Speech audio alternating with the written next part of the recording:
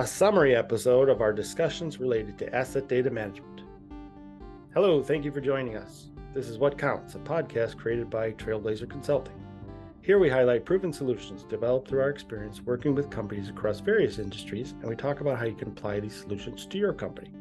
We share our experience solving information management challenges like creating and implementing a records retention schedule, creating an asset data hierarchy, or helping with email management. This is Lee, and in this episode, Moore and I will provide a summary on asset data management.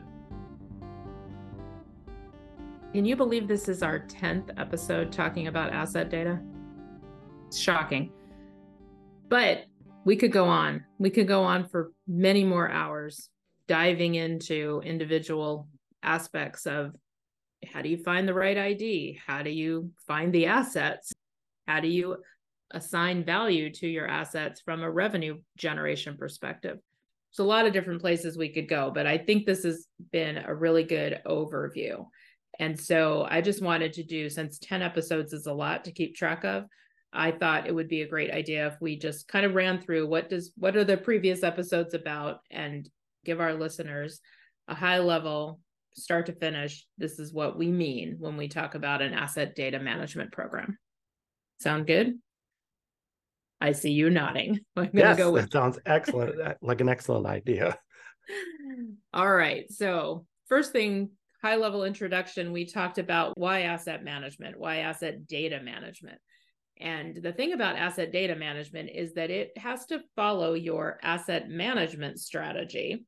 You are an infrastructure heavy, asset heavy organization. You're a public utility, or you're a university with a lot of buildings, or something else where you have a lot of physical assets that you need to worry about. You're building new things, you're maintaining them, you're worrying about the revenue that's coming out of them, people using them, your customers, your students. So first, think about your asset management strategy and how does that link to your overall business strategy? Are you looking to grow? Are you just trying to maintain? Do you just have a public responsibility to provide safe drinking water? All of those things are part of informing your asset management strategy. Second thing related to your asset management strategy is the financial side of this. Assets are expensive. They're expensive to build. They're expensive to maintain. Are they directly contributing to your revenue, or are they adding to your value in an indirect way? So is it cost of goods sold means you have manufacturing equipment and all the manufacturing is part of that? Or is it that you are running an airport and you have commercial spaces and you're making money off the rent, you're making money off the gate rental from the airlines, but buildings that are sort of support and maintenance buildings outside of the terminal don't directly contribute to your revenue? Those are decisions that you and your organization can make, and there's no right or wrong answer, but whatever the answer is, that's part of your asset management strategy. So that's the first thing. We kind of covered that in our episode 1 as well, later in a discussion around revenue generation and financial calculations. Second big thing is you as an asset manager are defining your asset maintenance approach. Do you have a run to fail approach where you're not investing at all, you're just waiting, and then you're going to do replacement, that you can get money for capital, but you can't get money for maintenance, so you just let it go until it's time to replace it? Or are you trying to optimize the life and the value of your assets, so you want to maintain them in tip-top form and you want to be right on top of the just-in-time maintenance and inspections? Or are you trying to be cutting edge? Are you Disney World and trying to set up the best new fun thing for people to come and see? So you have to have an AI suite, or you have to have a virtual reality suite to add to the other assets you already have in place. Again, your business objectives are going to help drive your maintenance approach. And then your asset data approach needs to provide you the data to do those things. So we had an episode early on about defining assets, defining them so that you can have as each asset object something you can add data to, you can report on, you can track the condition, you can manage parts and maintenance of it, you can add a work order to it. And we suggested in that episode, you look at what's the value of the asset. there's a minimum value that it's worth tracking. You might want to look at the need to report on an asset. You might have to report performance or report emissions or some other regulatory requirement or an internal policy requirement where the CEO really wants to know if the escalators are always working or not. You might also think about the need to fault or perform a corrective action. Like if light bulbs go out, do you need to know where all the light bulbs are, or do you need to know where all the lights are? Or do you just need to know that there's lights out on the third floor hallway and that's close enough? And you have to decide in your asset definition, what's that right level so that you can quickly find the problem and fix it. Then we talked about IDs. And this one is the hardcore data piece here, because you have assets that are managed in a lot of different systems. They're tracked in a lot of different systems, and they end up with different IDs.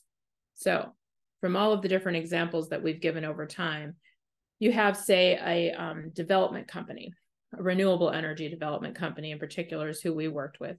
And so they had a project database where the first thing they did was identify the opportunity by a project name or number. And sometimes that project got 3 or 4 names because they were trying to be clever, or they purchased it from someone else and changed the name.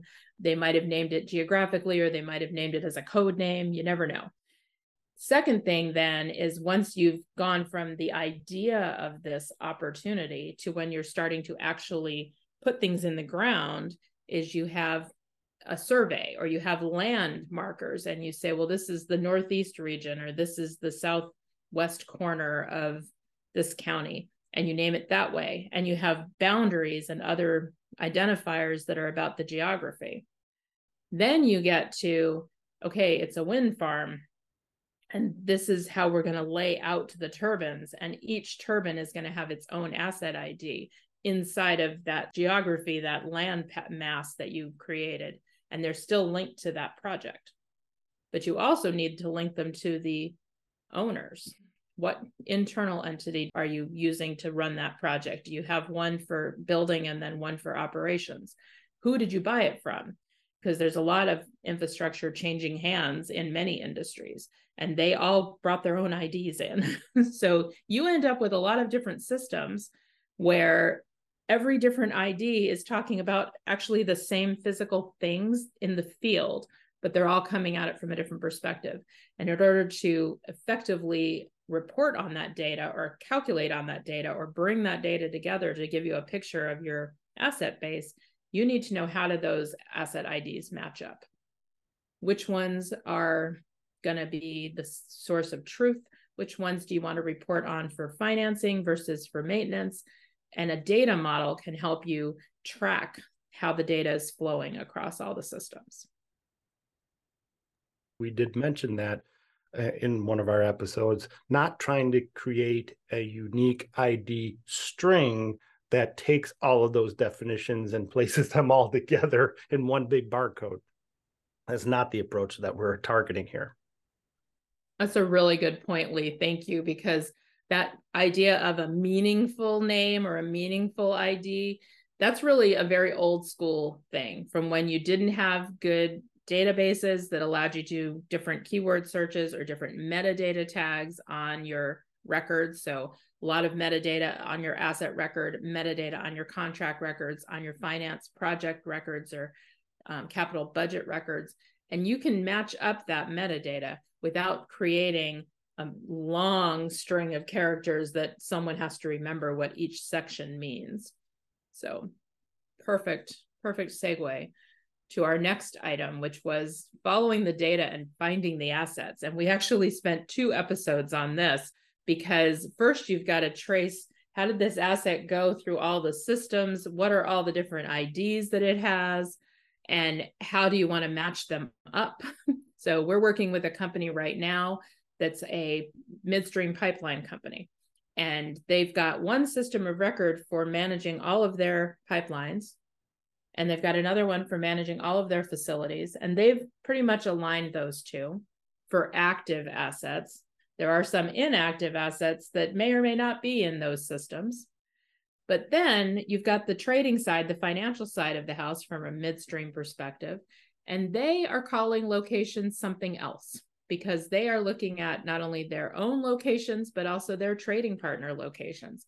And they are naming them to meet two needs in the trading world. One is delivery, actually sending product back and forth, whether it's through a pipeline or through some other transport mechanism.